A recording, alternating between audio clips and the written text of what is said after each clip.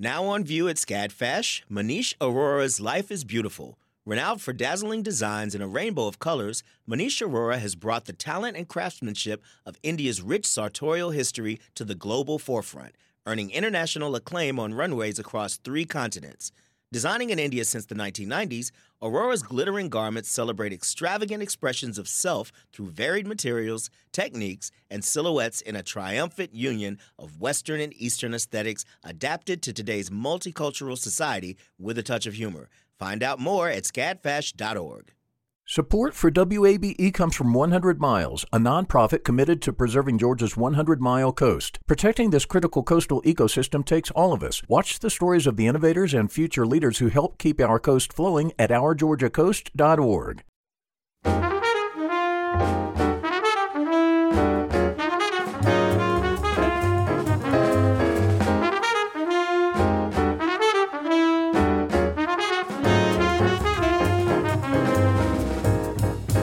From WABE in Atlanta, this is City Lights. I'm Lois Reitzes. Thank you for listening. Many of us are at home and indoors more now with concerns about the Omicron variant, and perhaps you feel like you have watched everything that has streamed in the past 2 years. Well, if you missed a movie with Benedict Cumberbatch that came out last May, I highly recommend The Courier. It's a spy thriller based on the true story of the English businessman Greville Wynne, an unlikely candidate for high-level espionage in Russia at the height of the Cold War. Later this hour, I'll talk with the director, Dominic Cook, about this fascinating story, the outstanding cast that brings it to the screen, and a gorgeous soundtrack written for The Courier. First, if you've lived in the South for a while, you may well be familiar with The Bitter Southerner, an online publication that was created with the sole intention to debunk stereotypes of Southerners as well as the region itself. Chuck Reese co-founded The Bitter Southerner in 2013 and left to start a new endeavor last year, Salvation South. Along with his wife, Stacy Reese, the two created this new online publication to address today's Southern narrative. They join me now via Zoom. Welcome to City Lights. Hey, Lois. Hello, Lois. Chuck, let's start with The Bitter Southerner. In the 8 years since it was launched, did you think the journal would be as far-reaching in persuading people to think differently about Southerners and Southern life? I'm not sure that we expected the reach to be as broad as it got over the years, but, as it grew, we certainly appreciated that happening. I personally felt that we needed to begin addressing something else. You said that we were created with the purpose of debunking Southern stereotypes, and that's absolutely true. We were created for that specific purpose. And here we are, 8 years later, and if you look at the South and the problems that it has, stereotypes are kind of the least of our problems. How so? Well, I think it's the division that's been sown, all over the country, but particularly in many ways in our region. And what I wanted to do with Salvation South was put together a publication that at least could serve as a model for civil conversation and would bring, voices from different sides of the table to bear on the discussion about whatever issue it might be, whether it's race and reconciliation. And, one of the things that we decided to do was to take on weighty topics like that, but also let people write about their mama's pimento cheese recipe. food does tend to unite us, doesn't it? Food and music, I like to think. That's absolutely true. You know, what we do and talk about in the kitchen and the music we play and talk about, they're absolutely things that bind us together, no matter what other differences that we have. We told people to think of Salvation South as a big old house party. Stacy, what were your thoughts about creating this publication together with your husband?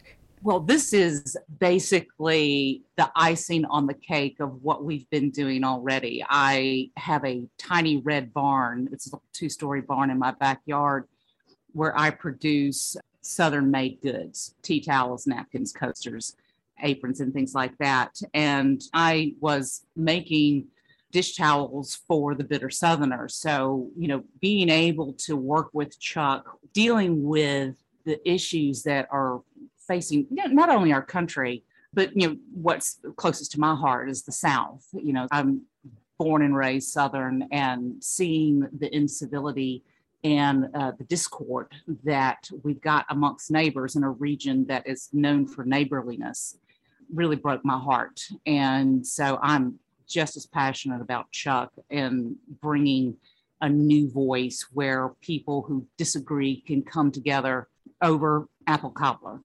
And my apple cobbler is pretty good. I would love to taste it. Where does peach enter this Southern picture? My apple cobbler recipe, you just substitute peaches, Okay. and it works out great. So. Okay. Stacy, indeed, you are the curator for this publication's merchandise, having started with the Bitter Southerner, which has such wonderful T-shirts with slogans like "Abide no hatred" and "Practice radical empathy." I see a lot of those. Well, I also have another company called Down South House and Home, and I have created a line of napkins and coasters and tea towels that are separate from what I did with the Bitter Southerner. So right now we have our city coaster collection. So if you live in a large Southern city, we probably have a coaster or a napkin dedicated to your city. And I'd like to bring a fresh, modern twist to Southern design with Salvation South. Down South House and Home is clean, classic Southern designs that, you know, a lot of what you see in gift stores are snarky or tacky or downright lewd. And with Down South, I was hoping to make products that would go in any kitchen that I could give to my mama without making her blush. and so I use a lot of traditional design with those Down South towels. With Salvation South, I would like to bring some, you know, maybe some more funkier logos with traditional Southern thoughts, you know, a bit more of the contrast of where the South is. The South is a very modern region with very modern thoughts, but we love a lot of the traditions of the South. So I would like to bring those traditional concepts into a more modern visual representation. Any humorous slogans for now? Well, I think we will have some slogans as we go. They will develop. But, you know, one of the things that I am a little more focused on, it's like you look at the slogan-based T-shirts that the Bitter Southerner has, and it's almost as if those shirts are challenging you to a fight. You know, it's like, you know, if you don't think the same way that I do, you know, I don't want anything to do with you. And I think we can come up with some shirts and slogans that have to do with the things that unite us. You know, if we've got one person who thinks one way, wearing a T-shirt that says, you know, I love my mama's biscuits or something like that, walking down the street, they run into another person who also happens to love his or her mama's biscuits. You know, they start up a conversation, and maybe those people are coming from different sides of an issue, but they've got something to unite them. It exposed itself through that T-shirt. That's kind of the way we're thinking about that. If you are just joining us, this is City Lights on WABE. I'm Lois Reitzes, speaking with Chuck and Stacy Reese, founders of the new online publication, Salvation South.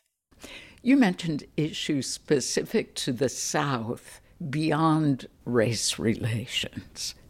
In a sense, what you said about the country, isn't that just what we see in the South writ large? I mean, this divided nation of ours. Many people who simply don't want to hear the other side. How Southern is that? Well, I think it's about the context in which a conversation like that happens. In other words, if two people can come together in a context that has nothing to do with their differing political or social views, they're often able to talk together in a way that you might not expect them if you knew what their political and social views were. And another thing too is that I think Stacy and I both think, and this is one of the reasons that drove us to do this publication, is that we know there are people out on the extremes on the left side and people out on the extremes on the right side. But we think there are way more people in the middle who really are overlooked by the mass media and who aren't as vocal on social media, who would love the opportunity to have civil conversations with people who don't believe exactly what they believe. And I think the very first story that we ran, which was called But I Have Hope by a North Carolina writer named Russell Worth Parker, was about exactly that. And, I would recommend that people go to the stories page on our website and read that piece, because it will give you a really good idea of what our attitude is toward issues like that. So how do you hope to engage that large group of people in the middle who may provide more hope for us? Well, with writing like that and good storytelling, that's what we want to do, because no one can resist a story about Mama's pimento cheese or whatever. Peach cobbler. I think on both sides, on the extremes of both sides, we may not have gotten the full story about every issue that's causing division in this country. And, when I think about Salvation South, I think about the Cajun Navy. When there's a hurricane that hits Texas or Louisiana, there's a bunch of country boys getting in their trucks with their coolers and their fishing boats, and they're going out and they're rescuing people, and they don't ask people who they voted for when they're pulling them out of their second story window. And, when push comes to shove, we're all good people. And I think we can be reminded of that one story at a time. That is what we hope for anyway. Chuck, you have said that you discovered a quality particular to the South in how much all people who are born and raised here want to celebrate our common culture. Yeah. How will Salvation South help achieve that desire? You mentioned the great stories. How do you plan to reach more people with these stories? Well, I think it's a matter of time for us.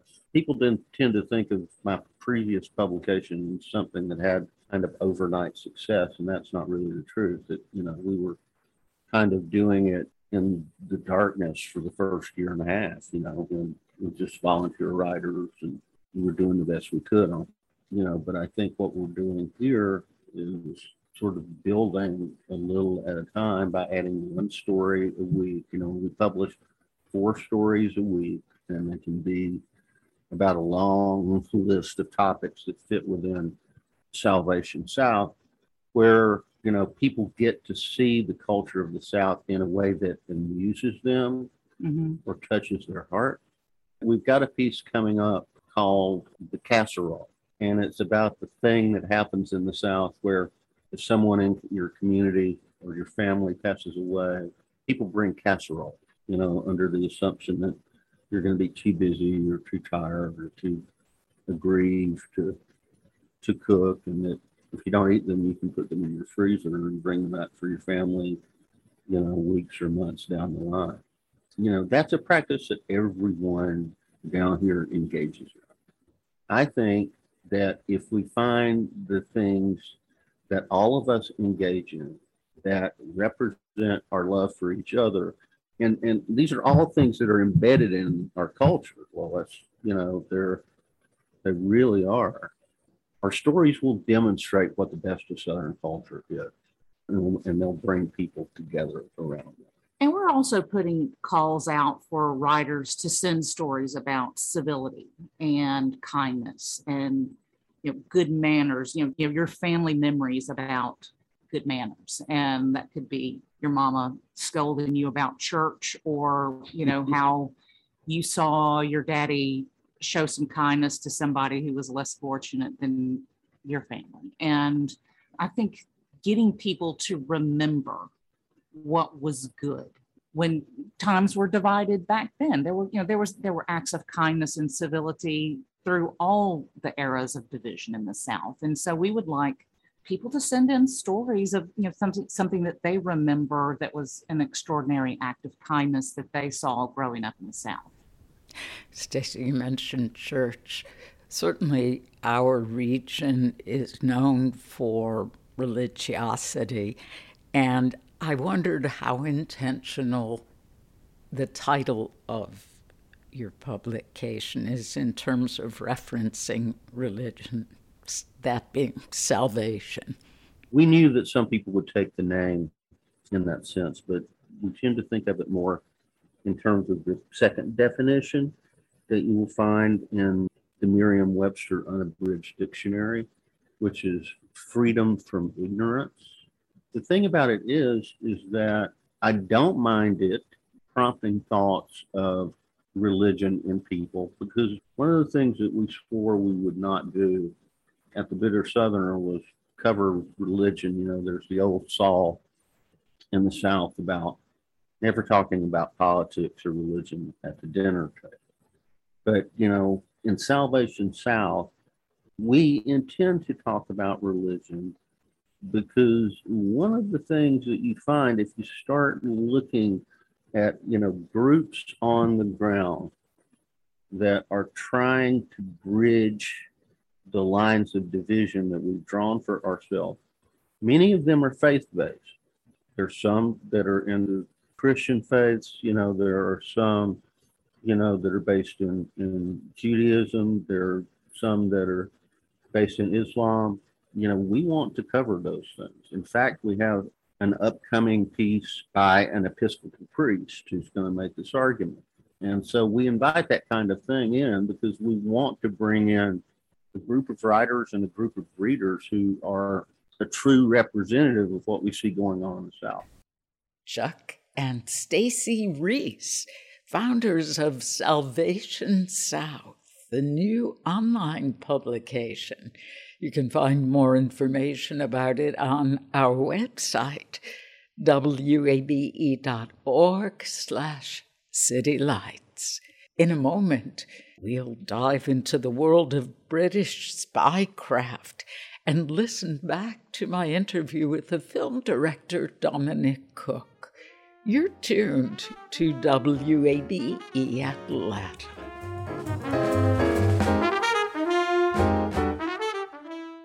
The field of mental health counseling is growing rapidly, and Richmont Graduate University can equip you with everything you need as a licensed professional counselor while integrating your faith into your clinical practice. Programs are offered in Atlanta, Chattanooga, and online. Apply today at richmont.edu. That's RICHMONT.edu. You love free, and at Ameris Bank, so do we. That's why we're proud to offer worry-free, hassle-free Ameris Bank free checking. Manage your money your way with convenient access to digital, mobile, and telephone banking, all with no monthly service fee or minimum balance requirements. At Ameris Bank, we're with you. For more information or to open an account, visit our local bankers in person or online at amerisbank.com/free checking. Other fees such as overdraft fees may apply. Ameris Bank, member FDIC, equal housing lender. This is City Lights on WABE. I'm Lois Reitzes. Great to have you along. If you missed The Courier when it came out last spring, I highly recommend this film. It's a spy thriller based on the captivating true story of the English businessman Greville Wynne. Benedict Cumberbatch plays the title role with a superb cast directed by Dominic Cooke. When the director joined me last June via Zoom, he explained why the story of Greville Wynne is relatively unknown. At the time, it was a really major news story, especially in the UK.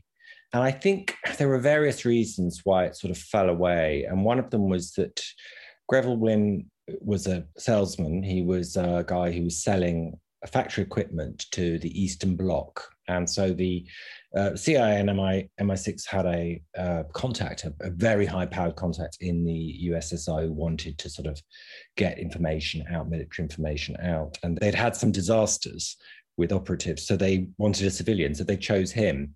And what happened was, once the whole mission was finished and he came back, he'd lost all his business, a lot of his business. He sort of started to present himself as a bit of a sort of semi-celebrity, wrote some books and started talking a lot about the missions that he'd been on, or the mission, there's one mission actually. He made quite a lot of stuff up, but MI6 essentially got very fed up with this and said to him, if you don't shut up, we're going to take away the pension that we've agreed to give you. And so he sort of did shut up. And because they weren't best pleased with him, they didn't push the story anymore. And it sort of fell out of the public realm. And he sort of went back to a sort of quiet civilian life. And I think that's got a lot to do with why it all sort of disappeared, because Brits of a certain age know who he was, i.e. those people who were sort of adults at the time. And anyone younger than that really has no idea who he was. Well, the film brings out how perfectly ordinary Wynne appeared, which is what made him an ideal recruit for MI6 and the CIA. What drew you to this script? Well, initially it was just a very instinctive response to the quality of the writing and storytelling. I had no idea about this story, but I think there's this sort of warmth to the writing. And I said to Tom O'Connor many times, who wrote the script, that this story couldn't really be written by a Brit. I'm talking sort of dreadful stereotypes, but I think the fact it's written by an American, it sort of gives it a warmth and a sort of emotional heart that is often, I think, missing from spy dramas.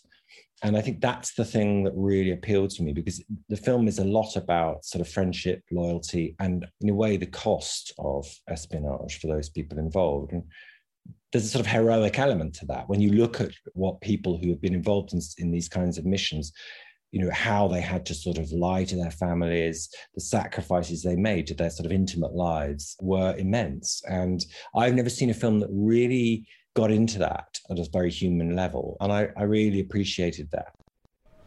I have a wife and a child. Either of you have a family? Oh, no. Don't suppose you could tell me about that. Not a lot you can tell me about, is there, Helen? James? I can tell you we've both put ourselves in harm's way when necessary, and this is terribly necessary, Greville. Then might I suggest you find someone who's suited for it? I think for me, I always want to be sort of moved. I know you directed Benedict Cumberbatch in a production of Richard III. Mm-hmm. Would you describe working with him and his approach to taking on the role? Yeah, I've worked with him. Yeah, I've worked with him on Richard III, but I also did some theatre with him back in the day. And I sort of watched him grow as a sort of in stature, but also in skill over the years. And he's very thorough in his preparation. But I think what I love most about him is that he is actually an incredibly intuitive actor, and he responds very much in the moment to what is in front of him. So in terms of film, that's brilliant, because you pick up all the sort of choices that happen in the moment, and he trusts them, and he sort of just goes with his gut. And it's very exciting to be around because you never quite know what you're going to get. And I mean that in a good sense. I mean, you could interpret that sort of behavior as being, and in some instances, I think it is sort of unpredictable in an unhelpful way, but he's always sort of working within the framework of the scene and exploring what it has to offer moment to moment. And that is so great for a director because he's giving you options and it allows you to have something to respond to. So that's the sort of, for me, the thing that gives him such an edge.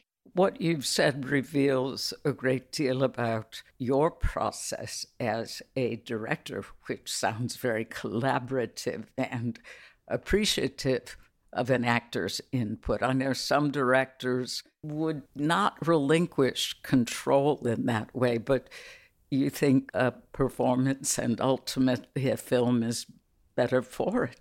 Is that correct? I think that's right. I mean, I think, it's a director's responsibility to set up a sort of framework for the choices that the actor makes, to give them as much freedom as they need to do their work well, but also to sort of guide them and give them some sort of, if you like, goalposts to sort of land in. And I think that's what I like to do. I like to give actors structure. I mean, I think if you're doing certain types of movie, if you're doing a very sort of visually specific sort of effects, sort of sci-fi special effects type thing, precision in certain areas is really, really important. Sometimes I sort of ask for that precision if it's necessary, but I just basically believe you sort of go further when you're collaborating, when you're sort of working organically together with another person. You're sort of more than the sum of your parts. So I try and allow that to happen as much as I can. Please talk about the role of Oleg Penkovsky and the actor who plays him. He is marvelous.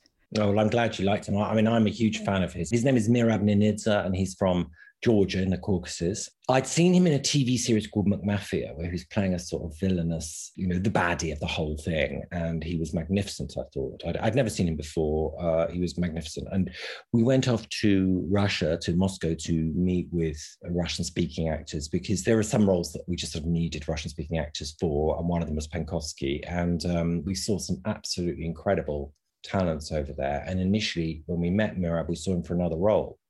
We saw him for the KGB guy, but he was so great that we asked him to come back. And I mean, he's just a joy to work with. He's super experienced. He's done everything, but is pretty unknown in the West, although his English is actually really, really good. And so he was really fantastic to work with, really thorough. He's got a great sense of humor. He sort of not only gave a lot on screen, and the character is, again, another complex guy. He was a war hero, Penkovsky, and he had a huge ego, but he also had a sense of sort of trying to do the right thing. And I mean, he was motivated in sort of taking secrets out the USSR by both altruistic reasons and selfish reasons. On one hand, he was trying to prevent a nuclear war. And as many know, the Cuban Missile Crisis is as close as we've ever come to nuclear war as a planet. But he also was very angry with the Soviet system because they thwarted him and they'd actually killed his father, who was a white Russian, who was a czarist. So it needed an actor of quite a sort of extensive range to cover all of that. And Merab was that. And he was also a sort of very benign and positive presence on set because he looked after the Russian actors who came on board and sort of made sure that they were in the right place. And that sort of just helped the process hugely. So, yeah, I mean, I'd love to work with him again. He's really remarkable. What if I get caught? You won't. You don't know that. They'd execute me, correct? Not if they thought you're just a courier, that you took packages but didn't know what was in them. They would hold you to trade for one of theirs. How long? A couple of years. Oh, just a couple of years, rotting in some Russian gulag. They will not catch us. The KGB will have no idea. Listen, I'm better at this than they are. Fine, but I'm not. I think that what's evident early on is these two men, the characters of Greville Wynn and Oleg Penkovsky, genuinely like one another. And on one level, it's a beautiful story of friendship.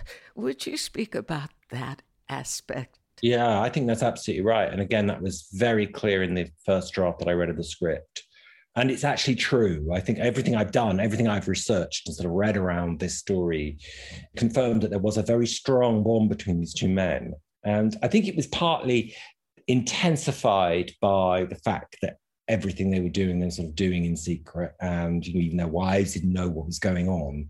So their bond was sort of strengthened by that. But I think they were actually, in some ways, they were hugely different because, as you said earlier, Greville Wynne was sort of actually a very ordinary guy. Although when you get close to anyone, they're never ordinary. Once you look at their lives, no one is ever really ordinary, but relatively. And Penkovsky was a war hero. He'd been decorated 13 times. He was instrumental in keeping the Nazis out of Kiev, which was a very strategic place. He was very well connected, actually, in Russian society. He'd sort of married the daughter of a general, and military people are very, very significant or they still are actually, but they were very significant in the Soviet system. So on one level, one guy was this sort of real hero by anyone's standards. The other was this sort of average Joe kind of guy. But actually they were both quite similar in that I think they sort of both felt thwarted by the societies that they lived in. Yeah. They sort of recognized that in each other. And they both liked to drink. You know, they were both sort of bon viveurs. They liked women, they liked drink, et cetera, et cetera. So there were these sort of aspects of their personalities that were quite similar, quite linked. And they really did connect. And Wynne, made huge sacrifices to try and help and save Penkovsky later on. Penkovsky asks Greville Wynne, "Can you hold your alcohol?" And Wynne replies, "It's my one true gift." I think I loved that part. I also loved the scenes where each of the men take the other to experience their idea of culture. The first night, Greville Wynne is taken to see the Bolshoi, and Penkovsky brings him to this production of Cinderella. I couldn't help but feel like that fairy tale ballet in the beginning bode well. I mean, sort of set the idea of a happy ending. And a later ballet they attend is Swan Lake, which impresses upon them, at least one sees from their expressions, this may not have a happy ending.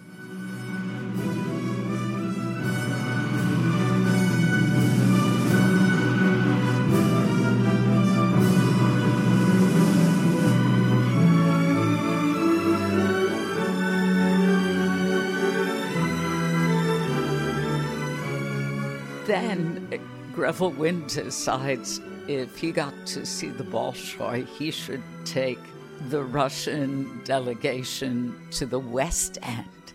And you did a fantastic job with recreating shows that were popular. Then you see a marquee for The Sound of Music, and they do the twist, popular dances. Was that fun for you? It sure seemed like fun for everyone on screen. Yeah, it was great fun. Yeah. And there were ways in which we tried to sort of subtly link their worlds using color and so on. And this was one of those moments where we really wanted to show the difference, that high culture in the Soviet Union was where it was at, and foreign dignitaries, that they were very sort of important, were taken to the Bolshoi Ballet. And it was at that point, especially in the early 60s, sort of unlike anything on earth. And when the Bolshoi came to the UK, they must have come to the States too, actually, at that time.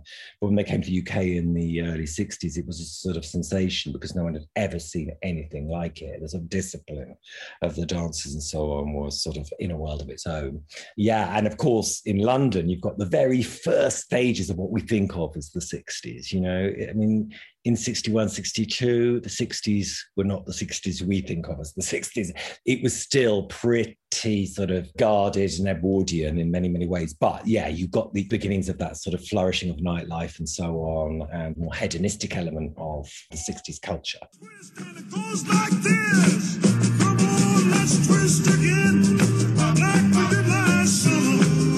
Yeah, let's twist again. Like we did last year.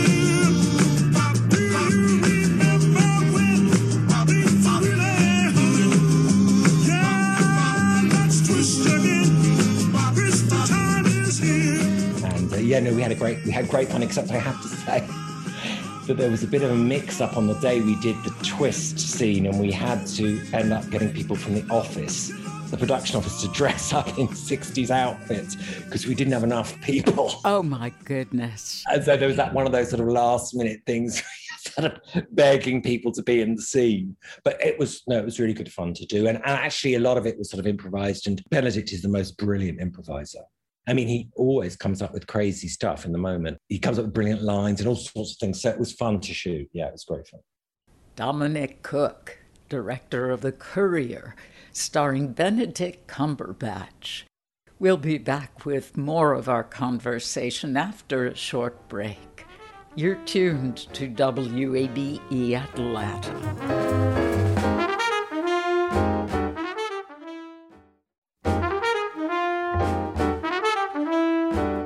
This is City Lights on WABE. I'm Lois Reitzes. Thank you for being here. The Courier is a Cold War spy thriller based on the true story of Greville Wynn, an unlikely hero played by Benedict Cumberbatch. Let's return to more of my interview with the film's director, Dominic Cooke. All of the actors are outstanding. Rachel Brosnahan is very well known to American audiences, largely from her work in TV. Would you talk about her character? I read that it was really a composite. Yeah, that's correct. There's a composite of actually 3 people in that character. There were 2 CIA handlers, quite senior, who were both guys, who were the real people who did that job. We decided to make a female character. There's a very, very important woman in this story who we couldn't sort of tell her story because we just didn't have the screen time. And she was a British woman called Janet Chisholm, who was married to a diplomat living in Moscow. And when Wynn wasn't going in, she would meet with Penkovsky and smuggle stuff into the British embassy so it could leave sort of in diplomatic bags and come back to Britain. So she was a very important sort of another sort of hero. So we wanted to sort of honor the fact that there was this woman playing this really important role in the story. And there were women in the CIA at this point, but any woman in a workplace in the early 60s. And I'm told by my female friends and colleagues that this still operates now, that in order to get anything done, the woman would have to sort of pretend to be less smart than she was and make the guys think that they'd had all the ideas. And that was sort of written into the script. And it was really interesting because it's another sort of form of subterfuge, if you like, within the story, because the story is all about sort of people pretending to be other things. So it sort of added to that. And I'd seen the first few episodes of Mrs. Maisel and thought that I just fell in love with Rachel immediately, sort of thinking she was so bright. We went out to her and she was really taken with the script, and particularly that sort of element of the character sort of playing this strategy in order to get her way and having to be very sophisticated. And yeah, she was, again, a pleasure to work with. It was Penkovsky's idea. You're perfect. You're a civilian, so the KGB won't be watching. You'll be in and out of Moscow anyway to set up contracts. You still won't know any specifics. You'll just be a courier. Just a courier for Russian secret. I can't believe you're bloody serious. We've gone over it with Penkovsky. We believe the risk to you is minimal, and we'll pay you. Did you see her in House of Cards in the American version? I did, yeah. She was brilliant in that. Oh, yeah. I thought she was stunning. And yeah, I think that was my introduction to her. And it was a tragic role, a very heavy role she took on. So her versatility is in full view with the transition to Mrs. Maisel. And in this role, I see what you mean about having to hold back and let the men thinking they are really making the decisions, but not without asserting herself a little bit. Oh, that's right. The other thing that was going on at the time, which again is borne out by the research I did, is that there was this interesting sort of rivalry between the CIA and MI6, which is all to do with the history of the two countries. And so CIA, obviously the US is hugely expanding its international influence at this point, has been doing so for several decades.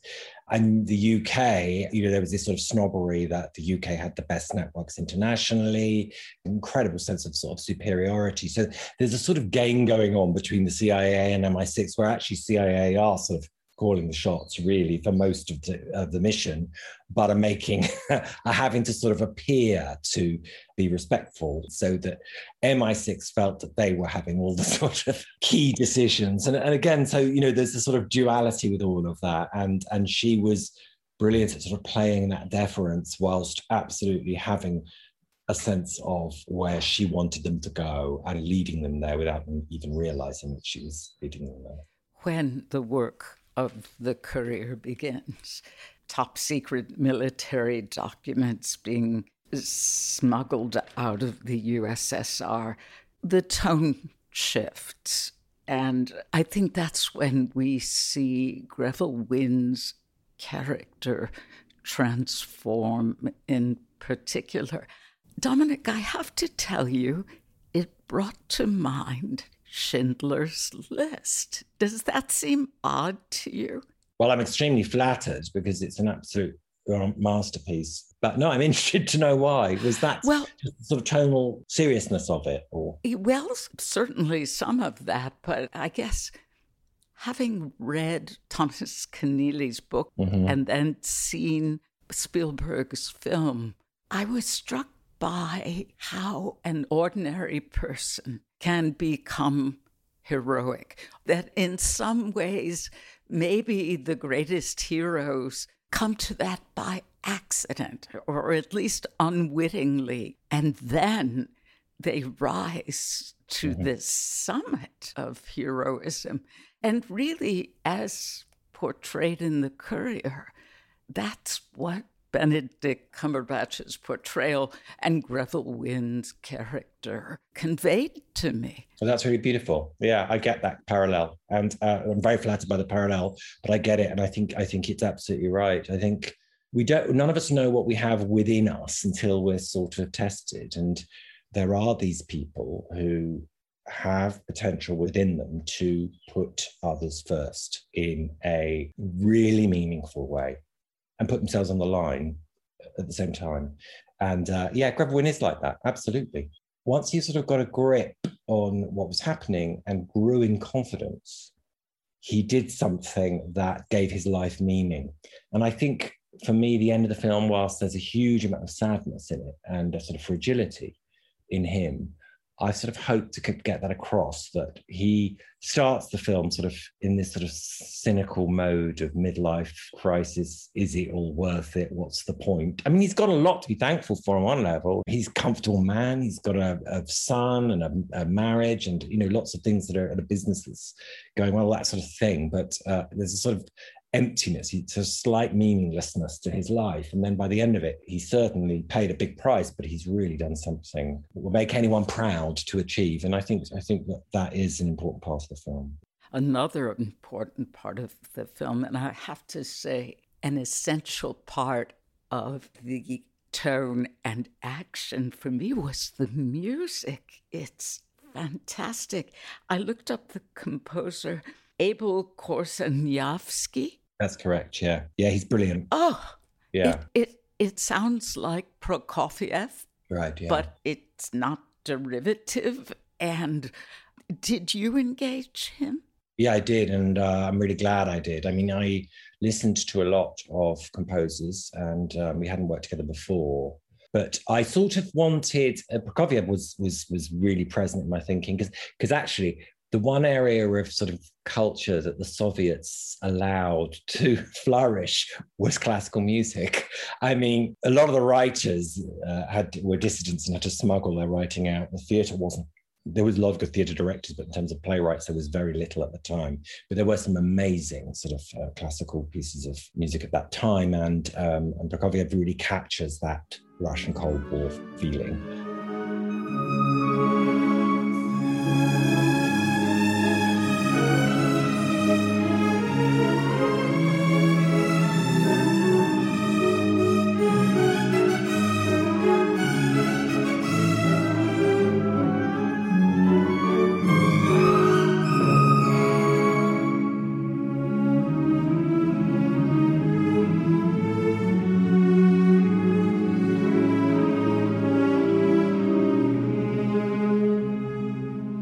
But also I was quite keen because I'm a big Hitchcock fan, and I watched a lot of the sort of early 60s Hitchcock movies, and I love those sort of Bernard Herrmann scores where they really go for it. I mean, the opening cues on those films, like the title sequence of North by Northwest, it's sort of like announcing that something really major is about to happen, and people don't really do that anymore. But he had that, and I think again, he's a Polish guy, and he doesn't have the reserve that some sort of Western composers have.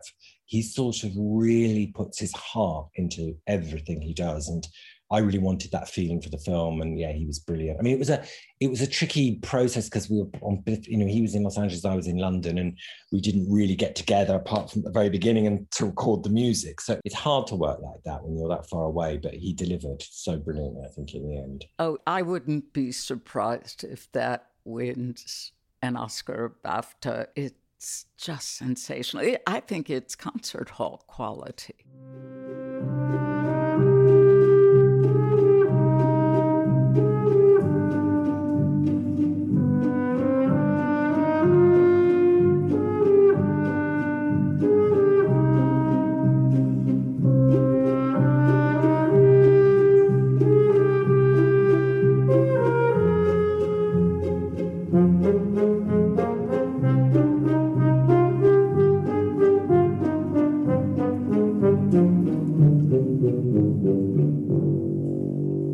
He's a very fine composer. He really is, yeah. And I loved reading credits, and I saw that two really good orchestras. Yeah, great. The City of Prague Philharmonic and the Symphony of Varsovia. Right, yeah. Of course, we shot a lot of it in Prague, so it was really nice to go back. And we recorded most of the classical stuff, because there is classical stuff in the score as well.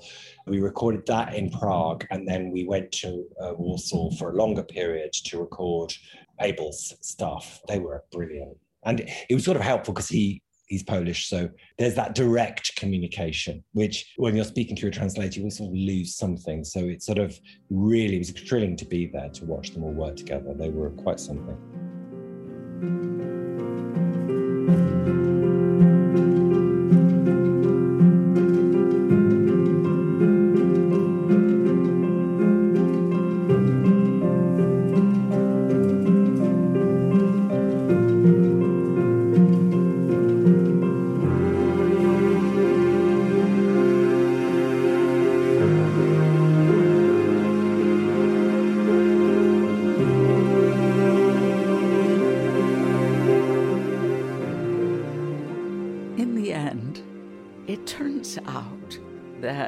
Oleg Penkovsky was the most valuable Soviet source ever recruited by the West. Mm-hmm. What do we know about the extent of the top secret military documents he made available to the US and the UK? Well, there were 5,000 of them. So it was still going, the translation of those documents was still going on years after he'd died. So it was a huge event for the West to get all this information. And it really, the reason why he was so significant was that there'd never been a Soviet spy at that level. He really was right at the top of the system. And he had access, therefore, to information that very few people had access to, given that it was such a sort of secretive and hierarchical system.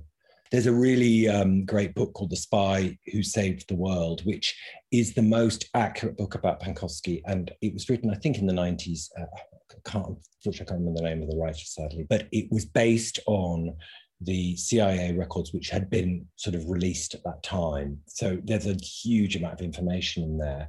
The KGB records have not been ever made public, so we don't really know what their side of the story is. But it was sort of all manner of information regarding all aspects of the Soviet military operation, which was huge, of course. It was a huge part of the state.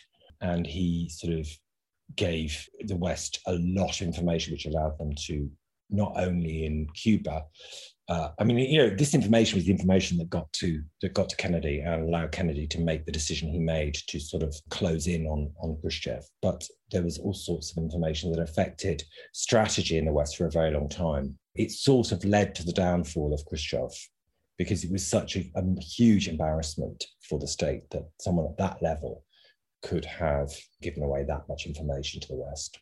Am I overthinking it? Is there a possible dual meaning to, or dual application of the title?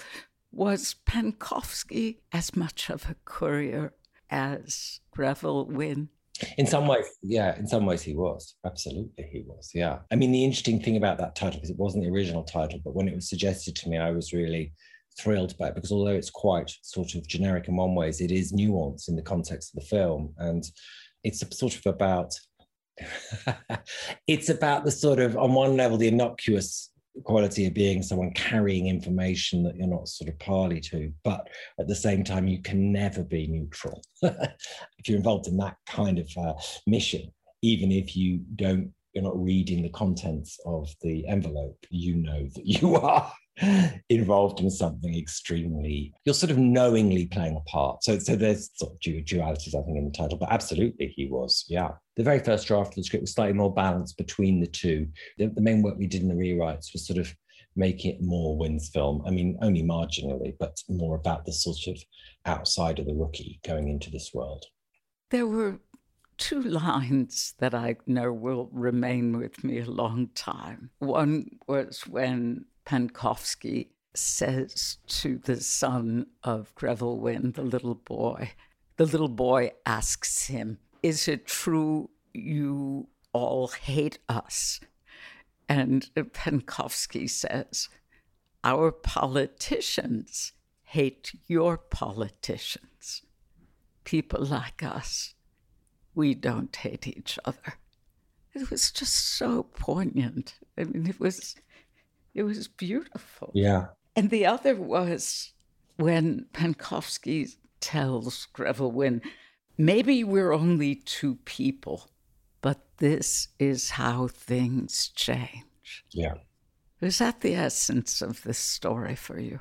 Yeah, very much, yeah. And that's why we repeated that line at the very end of the movie.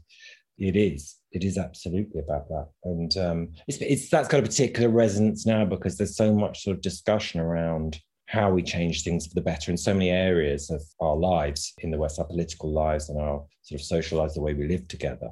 And I don't think we should underestimate what one or two people can do. It's a simple lesson, but it's a really important one, I think.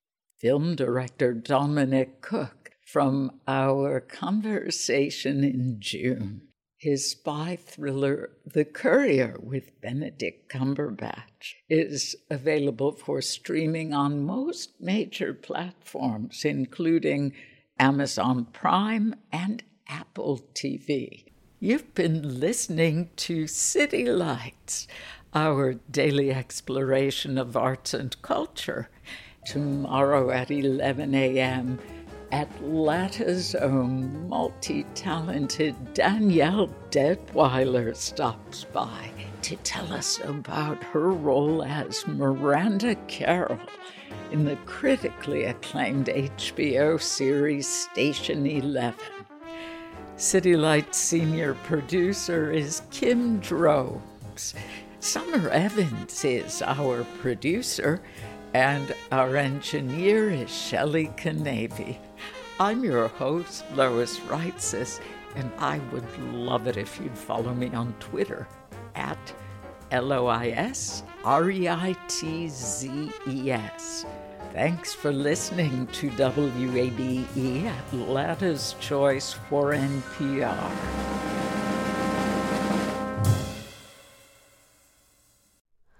Hi, it's Terry Gross, the host of Fresh Air. We bring you in-depth, long-form interviews with actors, directors, musicians, authors, journalists, and more. Listen to our Peabody Award-winning Fresh Air podcast from WHYY and NPR. The world is full of mysteries. Are ghosts real? Is that yogurt expired? Hey, the unknown can be scary. But when you donate to WABE, you know where your money is going.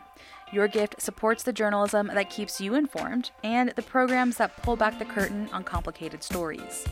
Help us make the world less mysterious. Become a member now.